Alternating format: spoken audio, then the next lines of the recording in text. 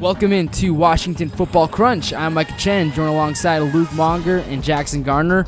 You guys, for a state that's produced an overall record of 10-2, UW 2-1, WSU 3-0, Central 3-0. Eastern Washington. Yeah, they're 2-1. Okay, yeah. So this state right now is 10-2, and yet there is a lot of controversy going on around the state. A lot of unnecessary amount of fake outrage. But I think it's appropriate to start with Salvon Ahmed. He has not said that he is upset, but a lot of people are speaking for him, saying that he should have gotten more touches, more carries. Look, this is how I see it, all right? As long as Gaskin is producing, I don't have a problem with him taking pretty much all the reps, because nobody is entitled to anything. Nobody owes Ahmed anything. If Gaskin can do it by himself, and if he is producing, and if he is willing, if he wants to do it, more power to him. And if this is like, Salvon Ahmed, he wanted Myles Gaskin to come back, this is what you get. So I am not upset that Salvon Ahmed's not touching the ball right now. Well, I think what most people were kind of confused about was that Sean McGrew was getting some reps over Salvon Ahmed. But my kind of theory on it is, first of all, I'm going to believe, obviously, the health thing that Chris Peterson said. There's nothing wrong with Salvon health-wise. And that obviously makes sense because Salvon played against Utah, so he's fine. And honestly, what I kind of think it was is, like, you look at a team like Utah, they're super physical, and then they also have a really fast group of linebackers. Chad Hansen played quarterback when he got to Utah and then switched over to safety for 3 years, and then over to linebacker. And he's a quick mover, and then Barton's the other guy, and he flies as well. So I think they kind of might have game planned Salvon out of it, because I think, honestly, Sean McGrew is a little more natural of a between the tackles runner, even though he's smaller. I just think that's kind of more of his style, where Salvon still kind of isn't that guy, at least. Why do you bring up Sean McGrew? Because he is not touching the ball either. He had one carry for 4 yards. So I think people are confused by the fact that Sean McGrew, it's more than getting one touch. It's just the fact that he's in on reps. You know what I mean? And I just think that just the way that it was game planned, Salvon Ahmed wasn't the best guy to have out there against a team like Utah. Oftentimes, and from my understanding, like the reps and your carries are earned the week in practice. Like, that's how that kind of, if it's not injury related, then so I mean, I wouldn't say it's wrong to assume that Salvon Ahmed is a little upset here, because it's declining. Like, the number of touches are declining. And, I mean, I don't know what to attest that to, other than maybe he's not impressing people at practice, and he's not giving Coach Pete a reason to be handing him the ball. And that's kind of where I thought. But, And also, obviously, as Micah was saying at the beginning, it doesn't help his case that Myles Gaskin got 59 yards on his first 5 carries of the game and scored a touchdown. When a guy like Myles Gaskin's rolling, you just keep right. hitting He can him. do it by himself. You feed the hot hand. You feed the hot hand, especially when the hot hand is Myles Gaskin. And he'll have these games. He'll have these games where he just takes because he should. He's a senior. They should get their money's worth while he's still here. Got Ahmed for a couple more seasons. What does Ahmed deserve? That's the wrong term to use. He doesn't deserve to play. There's no deserving. There's no deserving. I've learned in any good football program, there's no one deserves anything. It's all earned. Let's call this controversy, not a controversy at all, because there's, like I said, there's a lot of controversy going around the state. And we're here just to stomp out all the controversy, because there is no controversy. We are the law of the land. 2018 Twitter says this ain't it, so we're not going to go with this right now. Yeah. But let's go with the second criticism going around right now. That's on Jake Browning. We were doing so well in that Utah game until he threw that interception. Because if you were to criticize Jake Browning for his performance prior to that, you wouldn't have a lot of ammo. At that point, you would just be nitpicky. But if you don't like Browning and you see this, well, now you're not going to be able to shut up for a long time about Jake Browning's status. And it's fine if you don't like Browning. It's your life. I don't care what you think. But please offer me a solution if you're going to complain. Let's rotate with Haener. That's not how this works. Right. We're up by 2 scores. Anyways, go ahead, Luke. Well, I was just going to say, the issue with this whole thing is Like, obviously, there's no controversy, but people aren't going to stop talking about it until Jake gives them a reason not to talk about it, And unfortunately, he hasn't done that yet. Like, obviously, he's the best quarterback on the team, or he wouldn't be out there. But he's made a lot of mistakes early. He's not had a great start to the year, and the really frustrating thing is like the interception that he threw against Utah is like. It is like literally, it is everything that people complain about, and Jake Browning wrapped into a single play. Yes. It's like he ran backwards, like he tried to evade pressure, held onto the ball, ran a long ways backwards, and then while he was getting hit, was like, okay, now I'm going to try to get rid of this. And it's just like I've never had 300-pound men running after me, and I'm sure it's horrifying, and I'd probably do a lot worse. But like.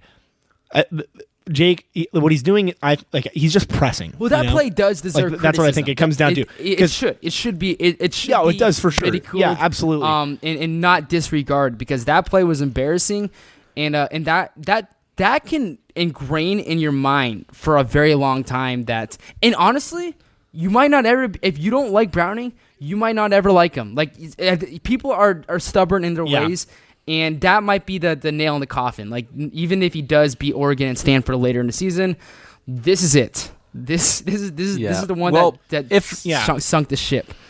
If I may, I'm going to just offer maybe a little bit of an explanation here to his early season woes. I have always known Jake Browning to be so great for, how not how little he does, but. He's very, like, he doesn't try and overthink. He doesn't try and do too much. He always knows his lane. And I've said this before, which some people took as criticism, and I think it's a high compliment. I call him the best game manager in the country. I don't think a game manager quarterback is a bad label. First of all, if I have to explain this again, but he was that kind of guy who always knew where to go, to not do too much, always take the simple play. And took what he had, and I feel like kind of now he maybe there's a little much more pressure. The senior year, the senior quarterback, and maybe he has to do too much. When that's really, I mean, personally, when I look at that UW team, that's not the case at all. He's got tons of weapons, both on the outside and in the backfield, and if he would kind of just get back to the simplistic. Jake Browning, that might be what he needs to do. People don't want to hear that, Jackson. They don't want to hear They don't want to hear game manager, because that and that entails low ceiling. And no, if you have a low ceiling, game manager equates to low ceiling. Do you guys disagree with that? I disagree, and here's my counterpoint. When you think of game manager, who do you think of? Because there's one quarterback in the world. Alex Smith. Alex Smith. No, Alex Smith is a monster. I would consider Alex Smith is I would beast. consider Dak Prescott a He's game great. manager. I would consider Jake Browning. Dak Prescott is also a game manager. Closer to Dak Prescott. No, Alex Smith. No, I think you can draw some, like, obviously, other than size, you can draw some pretty solid comparisons between the two. Like, Jake is, first of all, a better athlete than you give him credit for. Like, Jake is a mover. And like he Alex moves Smith around back there. Surprising athleticism. Like, exactly. And then and Alex Guys, Smith. you guys know there's a lot of people that don't like Alex doesn't- Smith. There's a lot of critics saying he can't go further. But in Alex Smith is still a great quarterback. So, okay, Alex Smith, this is crazy. Alex Smith, since 2011, has not thrown more than 8 picks in a season. Alex Smith is interceptions aren't he's a the great end-all quarterback. be-all for a great quarterback. Yeah, and because some fans just choose to think that a game manager style quarterback is a bad thing. It's not. It's not a bad thing at all. When you have weapons around you, you when need you to be have surrounded weapons by around weapons, you, and that's what he has. That's what you have. That's what you're dealt. You play the cards you're dealt, and that's what he's doing. And then the issue, the reason that he's gotten away from that, I think, is just at the end of last year in particular. That's when he started to hear like people calling for his job and hoping that Jacob Sermon or Colson Yankoff would be able to come in and dethrone him. Well, nobody actually believes that. That's the worst part. There is no competition. There is no solution. But I think the criticism started building at the end of his sophomore year as well, after the Huskies lose to USC, and then he plays bad in the Colorado game, and then he throws a pick six against Bama and can't keep the Huskies in that game, and then I think that's when the criticism starts to build, and then this narrative develops after he loses to Penn State again that he can't win big games, and then people, I think like he's just gotten to the point where he's pressing. Fans know what he. And fans that's all it know is. what he is now, and that's hard for the fans to accept that. Jake Brown, because you talk about those past seasons where he's fallen apart. They think that in the offseason something can change, something can improve. Where now they'll give him another chance. The mistake, the vocal minority of fans the vocal minority fans want Jake to be something that he isn't. The majority of fans love what Jake Browning is, but he's not. I think part of him is trying to be what he's not. If that makes sense. I agree with that. And kind of getting on your point, like where fans are trying to get him to be something that he's not, like, there you can still improve and be the quarterback who you are. Like, and I feel like, kind of what you're saying is like people want him to do things. Like people don't want him to improve at his game. They want him to expand his game. And it's like, why do you want him to fix something that isn't broke? Why is that what you want? Because you want him to look more like an Aaron Rodgers or something like that. Like, I just don't get. They want Eason. That just makes no sense to me. That makes no sense to me. And the issue is like they can't have that yet, and they won't ever have that with him. And and here's the thing, like. You can say a game manager like has a cap ceiling or whatever, but Jake Browning threw 43 touchdowns as a sophomore. Like there's no like if he's doing his thing well, like I don't care what the numbers say, the offense is going to run like the best oiled machine in the conference if they're doing doing. No, and I was going to say, even when that season when he threw 43 touchdowns, he was still a great game manager. Like, he was getting the ball to his playmakers and letting them do that. That's still game managing. Like, he hasn't changed. Despite the drop-off of numbers from, 2016 to 2017, like, the style of quarterback and who he was didn't change. It was just the numbers. The weapons around him as well. So, like, he didn't have the same talent. He didn't have the same guys to throw to. His offensive line isn't healthy right now. Now we're seeing what he can do when he doesn't have those limitless options that he did. The running game is good right now. It was great in 2016. Two great receivers, good tight end. Like, he had these options. You take those away from him, and this is what you get right now. He's making not a lot of mistakes, but he's revealing that he has some drop off when he doesn't. I disagree with that. I disagree with that. Yeah, no, I think if you watch like. There's so many moments of this year already, like that you watch Jake Browning, and he makes just some like vintage Jake Browning little things that no one appreciates. And one of them was at I think either the second or the third drive of the Utah game. They do an RPO. He pulls it out because whatever his cue was to throw the ball, he saw. So he pulls it, and like. Whoever was covering Aaron Fuller was going to take it to the house if Jake threw it. Like, it was going to be an absolutely horrible ball. And Jake, just I've never seen, just, you could see it, so quick, takes, I don't know, just pulls the ball down and dives forward for, 2 yards. And all the Jake Browning haters in the crowd are like, Jake just needs to get rid of the ball. Why does he scramble all the time? It's like, no, Jake made, a mistake in his read, and he decided to eat it and take, a 2-yard gain. That's Jake Browning. That's a really good positive play. And they're just little things like that happen. It's like, okay, this is the Jake Browning we know and love. And then there's a play where he feels pressure and he tries to do the Russell Wilson spin out thing, and then people are on top of him and he makes a mistake. And it's when he's not doing his game managing thing, he's not getting better outcomes on the big plays, and on the bad plays they're even worse. So that's just the issue. And what I was going to say to your point, Micah, that he doesn't have the same talent around him, I disagree with that entirely. I think he still has a ton of talent around him. A lot of talent. He is trying to do and this is a lot of speculation because I have not, truth be told, I have not watched enough Jake Browning to say this with all the confidence in my heart. But from my perception of this situation is that he is trying to do a little too much, and it's not that Jake Browning doesn't have the talent. It's that his situation and maybe what people are asking him to do has gotten to his head a little bit. There's a lot of catch-22s right now with Jake Browning, and the frustrating part is that there's no alternative right now. So we can't really this is what we're getting right now, and as long. It's the truth. As long as he keeps on picking up these wins, I personally didn't have a problem with the UW Utah win. As long as the defense is good, as long as you can run the ball well, there's no such thing as a bad win as long as those things are going for you. The season to this point is going pretty much exactly as planned. The UW-Auburn game was a toss-up. There's not much going on with UW right now that really concerns me. No, I mean, first of all, I think the positive takeaway from Utah is that defense is ridiculous. The Huskies would still like to be a little more efficient, like turning good positive drives into 7 points or 6 points. I think they're still struggling in that department a little bit. But at the same time, you're on the road, first conference game of the year, in a tough environment against probably.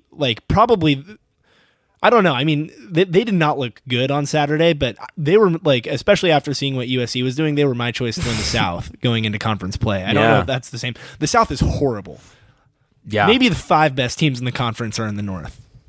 Honestly, it's so the bad. South is shaping up really poorly right now. Everyone, it's hard to watch. And I mean, just watching the way that the Mountain West just ate up the South. So I guess one of the wins was Oregon State. I mean, two wins in the Mountain West coming out of the South. It's like, geez, guys, what are we doing really out bad. there? Yeah, not making the Pac-12's case much better. The folks out in the South. Gosh, and then Arizona State has to go and lose, and then it's just like, Yeah, just little things. they were doing so well. Come on at now. that point. Now they have no momentum. They have no run game. They have Manny Wilkins, and they got blown out by San Diego State. If you just look at the numbers, I mean, they allowed over 300 rushing yards, and their run game has been non-existent the last 2 weeks. So I don't think it's gonna be a very close game. I think UW's got this opponent very well, but anytime you have Manny Wilkins, one of the better quarterbacks in the conference, and N'Keal Harry. N'Keal Harry. Oh my goodness, he is something N'Keal else. Harry's a monster. Yeah, he's that's, special. That's the one that's scary. But it's just too. like you can't affect the outcome of a game like that at the wide receiver. Against a and defense San Diego like State that, ran for UW. 300 yards. Yeah, Right? I mean, it's just like, man, come on. yeah. But Arizona State is one of those teams that just, and I know it's always in the desert that they have UW's number, but Arizona State, man, there's not a Husky fan that it feels really comfortable going into an Arizona State game. It's a really uncomfortable. No, I feel that. Arizona State. If we were playing in their house, I'd be very scared. I mean, part of me feels like Arizona State has some debts to pay when they come up here and they're gonna get punished. But that's the confident fan in me. I'm a little nervous though. I'm always a little nervous when Arizona State comes. Eastern Washington State did not live up to the hype. Well, depends on who you're asking. People wanted a very high scoring, very much FCS versus Pac-12, and unless you were a WSU fan, then you were happy. WSU scored 59 points. I don't know what you're talking about. It's not a high Eastern scoring didn't game. hold up their end of the bargain. But if you're looking at this from that's the people true. that enjoy following, the states. Or did football scene. WSU's defense just hold up to their end of the bargain? Eastern still got their share. They were still able to get something of a running game going. Way too late in the process. Gage Grubud did not play up to his standards. There were Okay. The Eastern offense wasn't able to find the flow. They caught it at times, but it wasn't able to put it together for the whole Eastern game. shot themselves in the foot, and I will tell you the exact play where they shot themselves in the foot. This is early in the third quarter. They line up for a 44-yard field goal.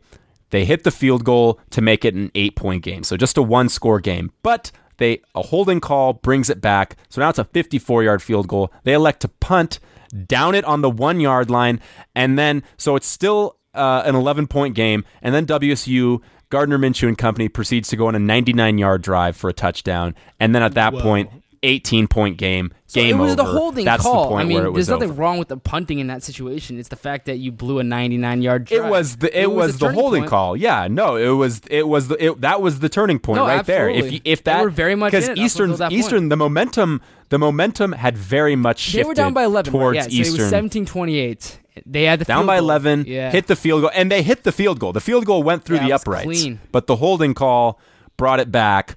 And That's you the- know, yeah, no. I mean, the possibilities were That's the type of endless play that will if kill that the stood. morale of And, the team. When you miss it, when you take points off the board, especially when you're going up against a Pac-12 school. well, yeah, and I don't even think that. I think the 99-yard drive that ensued that was after a consequence. like that was a just consequence of oh taking the my points off god. the board. You leave those points Well, on there. You yeah. start at the 25-yard line. The next possession, Eastern's defense is playing a lot more confident. I was so disappointed that at the beginning of that contest, Eastern didn't try and do what they've done so well the last 2 weeks, which is run the ball early and give Sam McPherson a chance to kind of like the flow of the game. You know, you're down 7-0 early. Yeah, and he ran the ball well. And they I can thought. actually because he first of all he earned every yard. You know, he was falling forward. He wanted to be involved in that game plan.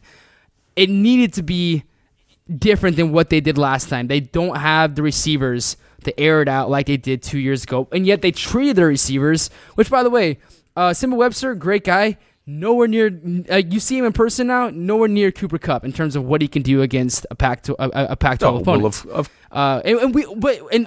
You base off where he was at this point in his career. You know, I'm not saying like he's not going to have that Cooper Kupp career trajectory where he's playing all 4 seasons and averaging over 100 catches a year. But this is the season where he's going to have over 100 catches or get close to that.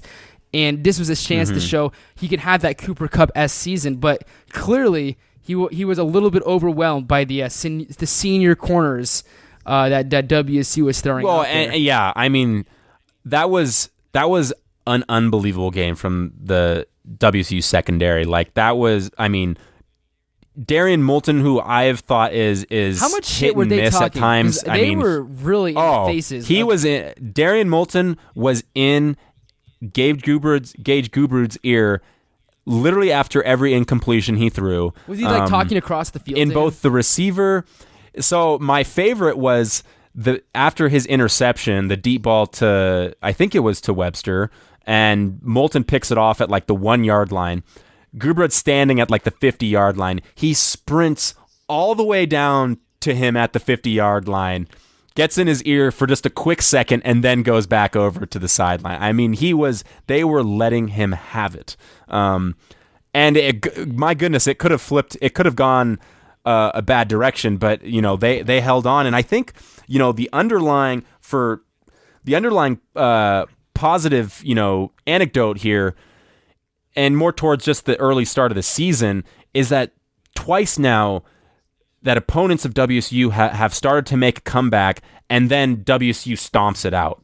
You know, back in Wyoming or WSU slips, and then Wyoming takes a lead, then they stomp that out. Then when Eastern 2, right there on that holding call, 99-yard drive, they stomp it right out. So I think that what traditionally the Cougars are bad at is responding to adversity, having that at an early point of the season, and not like adversity, but like this is like they will face tougher adversity this season, but it's progress, it's seeing, it's like, okay, they're capable of this. Well, now, like, what's next? Let's see more, and hopefully, they're there to respond to that. And this is kind of a little patting the back of our podcast here too. I just think this preseason and this last game, as much as any of the other ones, has shown that, like, I think national writers and Pac-12 writers got hot takey when it got to Washington State being really not good this year. Yeah. In their predictions of them going 4-8, 3-9, stuff like that. Mm-hmm. Like, the fact of the matter is, like him or not, Coach Leach has a system that gets the job done, and they are going to win 8 or 9 games. Spot on. Because like they're going to produce their offensive numbers, and like you said, even though they lost guys like Alex Grinch and other people in their defensive coaching staff or whatever it may be, they have Like, just with Mike Leach, they've been able to, like, I don't know. It just feels like it's just this steady growth, and there's not, like, it's plateaued a little bit. Like, they went from whatever they were before Mike Leach to winning 8 games, and they haven't crossed that 10-win threshold, but they're not all of a sudden going to bottom out because they lose Luke Falk, you know? Yeah. Like, quarterbacks produce there. You're right. You're absolutely right. And what I think what maybe not as many people are thinking about at this USC game, but this is a huge opportunity for WSU to really further themselves against, let's be honest, a struggling USC team right now. Yeah, ice because cold right and think about. Well, yeah, no, and think about the recruiting class, this previous recruiting class, the 2018 one, where they stole Borghi from Stanford and Cade Beresford from USC, and the recruits. There's going to be a lot of recruits at this game who are on USC visits, who also have offers from WSU, and for them to watch this team and watch them play USC and say, Is my future out in the Palouse? Is that where I'm going to have my best chance of making it? Like, instead of going to the hype train that is USC, just go out where they just produce results. Like, it's a huge opportunity for them to, and they haven't gone. When was the last time they went out to USC? It's been a while, and the last time they did, Leach beat them. Keep in mind, it was a disgusting football game, but WSU did beat USC the last time they were out there. So the number of the Inland Empire and Los Angeles area recruits that WSU gets, huge opportunity in way of recruiting to come into the Coliseum and make some noise and show some of these kids that, hey, WSU, like, don't sleep on WSU. If you're a wide receiver, if you're an offensive lineman, if you're a quarterback, hell, it doesn't really matter what position. Like, you're going to get an opportunity to get on the field earlier than you are at USC, and you're going to have an opportunity to make some more noise than you are at USC. Maybe that's an option. I think that is kind of the thing that people are forgetting about this USC trip. Yeah, if there's a place to make a splash, it is Southern California. That is the hotbed of recruiting on the West Coast. There's nothing much that really compares to it. And going into this game, USC is a 4-point favorite. But the last time, and which, by the way, USC being a 4-point betting line favorite, you look at their loss to Stanford and Texas, and it's horrible. And you look at WSU and just how gassed up they are right now. Like, you look at how excited the players are, and Gardner Minshew was named Pac-12 Offensive Player of the Week. What's kind of crazy about Washington State to me is, maybe more than ever, which is shocking and surprising to say, this might be like the most underdog mantra they can ever kind of grab. You know what I mean? Yeah. They lose their 2 leading receivers in Luke Falk, and everyone picks them to finish like 5th in the Pac-12 North. Yeah. And this is a fun team to want to win. You know, like, yeah, there are like, a lot of for haters once to prove wrong. For once, like, and we're gonna get into this whole guesser thing in just a minute, but like, for once, WSU is a likable team. They have a lot of underdog, like a lot of mixed place. You know, everyone feels really poorly about the Hilinski situation, and everyone wants to, show their respects and their condolences with WSU, and it's a likable team right now. Your frustrations with how USC, their talent level compared to what UW gets? USC every year out recruits UW and wins a lot of recruiting battles that involve teams like UW and the rest of the conference, or even the rest of the country, but they just don't turn it into conference champions or championships or national championships. And it's just mind-blowing to me. Not the number that you would expect from those recruiting classes. Like, these guys should be perennial contenders. And and when it comes down to it, like, maybe that's what I'm not surprised that Clay Helton, like, people want his head down in Los Angeles. It's like, I don't know, if the rubber hit the road and Chris Peterson started 1-2 one year and people were calling for his job, maybe I'd feel different. But, like, come on, like, USC, you're better than that. Like, they're better than that. Yeah, no. Before we even get to sorry. With USC, like, and I'm going to blank, but I know there are 4 and 5 star quarterbacks on that roster that have been in the system for years. And then a kid who reclassifies and is 18 years old wins the starting job. Like, what? Yeah. Is that not ridiculous to anybody? Like, can he not? And then Sam Darnold comes in his redshirt freshman year, and when he takes the job, is unbelievable. And then he comes back his sophomore year and leads the FBS in turnovers. Yeah. Right? Like, people aren't getting better. embarrassing, You know, like, get better. Like, what's going on? Yeah. Like, Well, and the thing is, like, just the way they're managing JT Daniels too, it's like he's throwing 30, 40 times a game, and it's like, my goodness, why are you putting this pressure on this 18-year-old quarterback? Like, you have a very effective run game, you have a great offensive line. they have a guy who's a 5-star running back. Why are you not utilizing this and relieving this young quarterback of some of the pressure? And they're not doing any of that. They're throwing him right into the flames. And maybe that's by design. I don't know. But clearly, if that is, like, we should be going back to the drawing board a little bit. Yeah, I don't know. I don't get them. Let's talk Jason Gesser's having a tough week right now. He's got more allegations coming at him. And I believe that the Daily Evergreen was the first person to report on this, which I don't want to say I'm surprised by that, but you would think a story of this magnitude, students aren't exactly the investigators that would come to this conclusion and be willing to risk the integrity of the brand. Yeah, these accusations. Well, and it's built on it since then. I mean, it's there was pretty, a former volleyball player came out. That one's the real kind of, I don't know if I want to say damning, but it's looking a little like it because obviously they just put Gesser on administrative leave. Well, didn't they clean his record? They looked at it and go, okay, oh, no, yes. he's fine. So what? So what happened was, and this is where people were kind of getting on the Daily Evergreen, and honestly, I really don't have a comment on what I think of this first portion, but Gesser was cleared by the Office of Equal Opportunity. They did an investigation, or they didn't, in the wording, they didn't say an investigation, but they looked into the complaints and they saw that that there was nothing, there wasn't substantial evidence. It was a non-story, as Gesser would want you to look at. Yeah, I'm not going to say that because who he was dealing with, student interns, that kind of makes I don't think it's a non-story per se. That's what he might say. But did it deserve to be published? That's where it begins to question.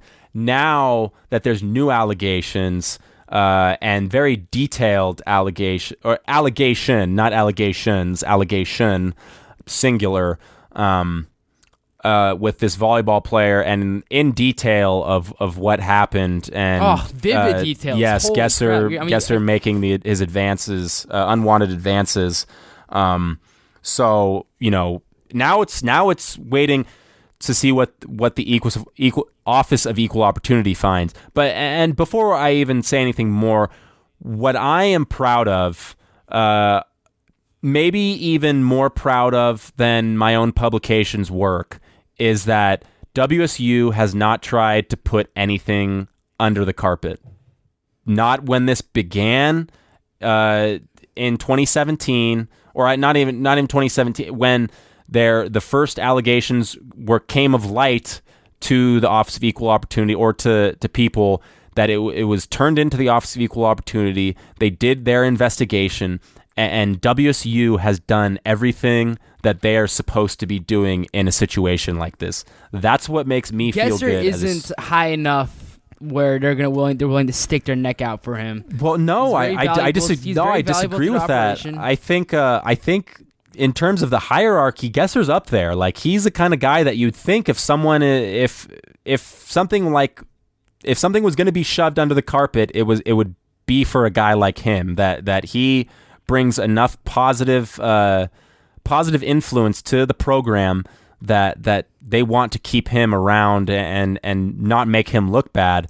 But the fact of the matter is he's made himself look bad. They haven't deemed him valuable enough to want to cover this up and try and justify. There's no, and that's not what I'm saying. What I'm saying here is that from what it looks like and from everything that we know, that there is no one who is valuable enough to WSU who is worth covering up, and that's the way it's supposed to be. That no one is too good. Nobody no one's too valuable to want to protect.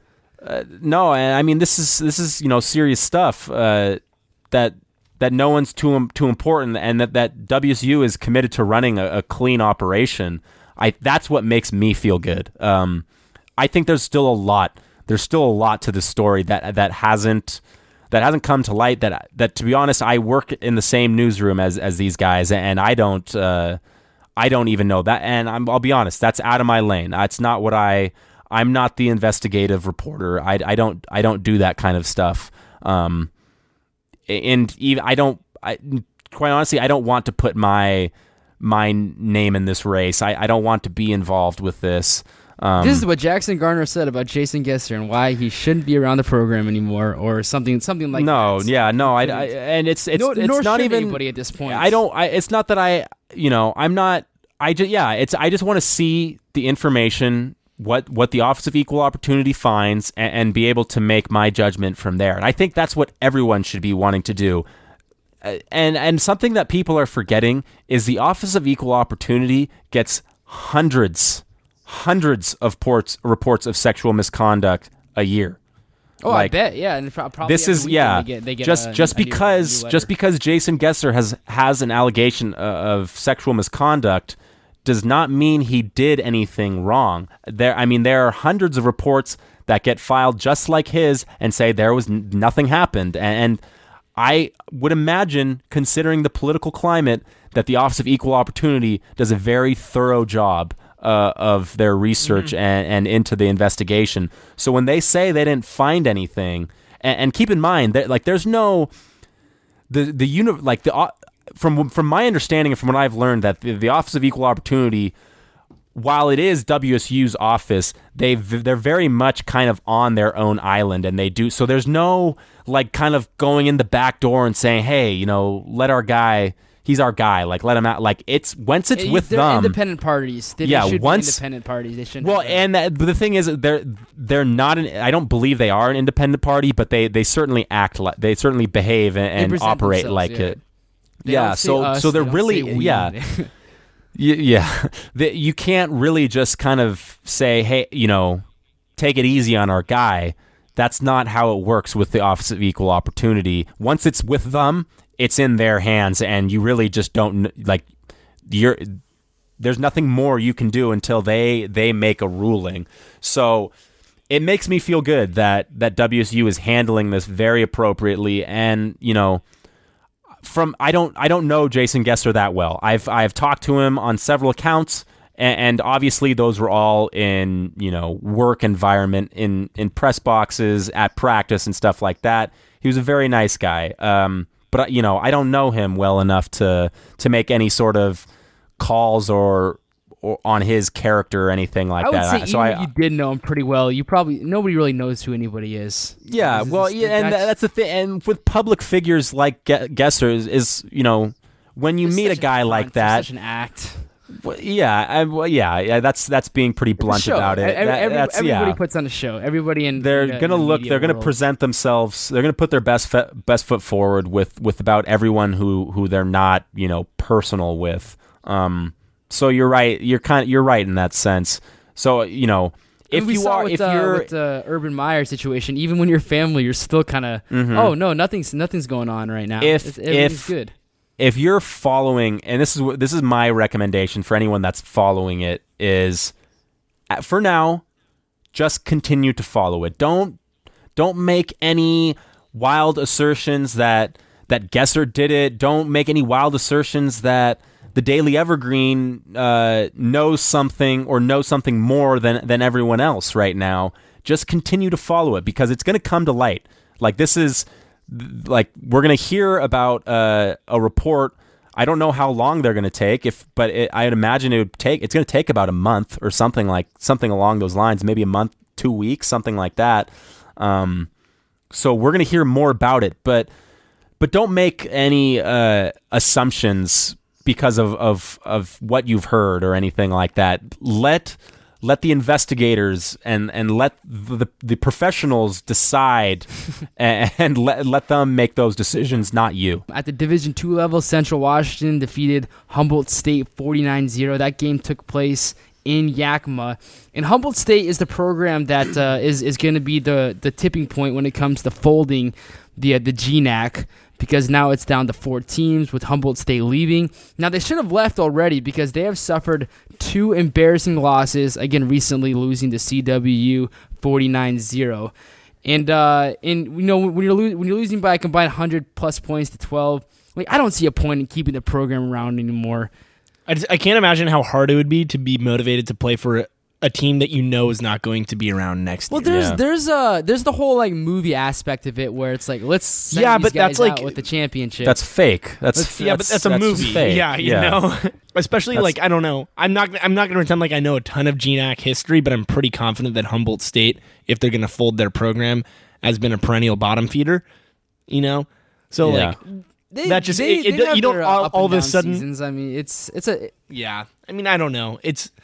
I feel like it's a lot easier said than done to be let's go and save get our program. Imagine, let's win exactly. Games. Save our program. Imagine you're a sophomore there or a freshman. You're why are we even playing these games? Yeah, the only people left are the ones that couldn't transfer, so they just kind of feel like losers because they couldn't escape the fire. It's unfortunate. I think more. I mean, kind of relating for Washington football, it's more unfortunate for East or Central Washington. Okay, they're going to go 8-0 in the regular season, and lose in the first but round. they got to go. They're going to have to go play a really good playoff team. They're not getting good enough competition, and I mean, thank God they got that Eastern game scheduled to get a little bit. Wouldn't that have been nice to have that towards the end of the season? That's unproductive competition because that's a game where you're literally it's not lying down. No, not at all. They lied down in that game. That was horrible. I mean, 58-13.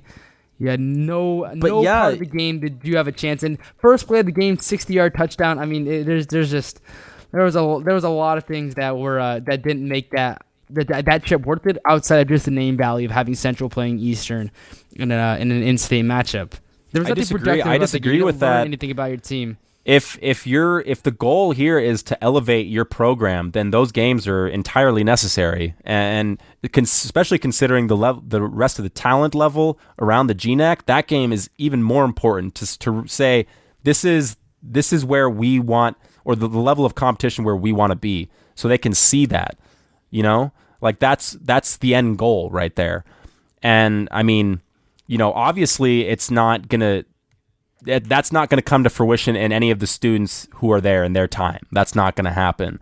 But for at least for the program to go and experience those games, and more importantly for the playoffs, that's an important game. All right. Well, before we get out of here, we want to let you know that this is a fan-supported and listener-supported podcast, supported by people just like you. We bring it to you completely free of charge every single Tuesday. iTunes, Google Play, Stitcher, wherever you get your podcasts from. A couple great ways that you can support. Follow us on Twitter at Micah_Chen, at Luke Monger, and at Jackson M. Garner. So, give us a follow there. And our very public email is micahchen@yahoo.com. This has been Washington Football Crunch. From Micah, Luke, and Jackson, we're signing off. Thanks.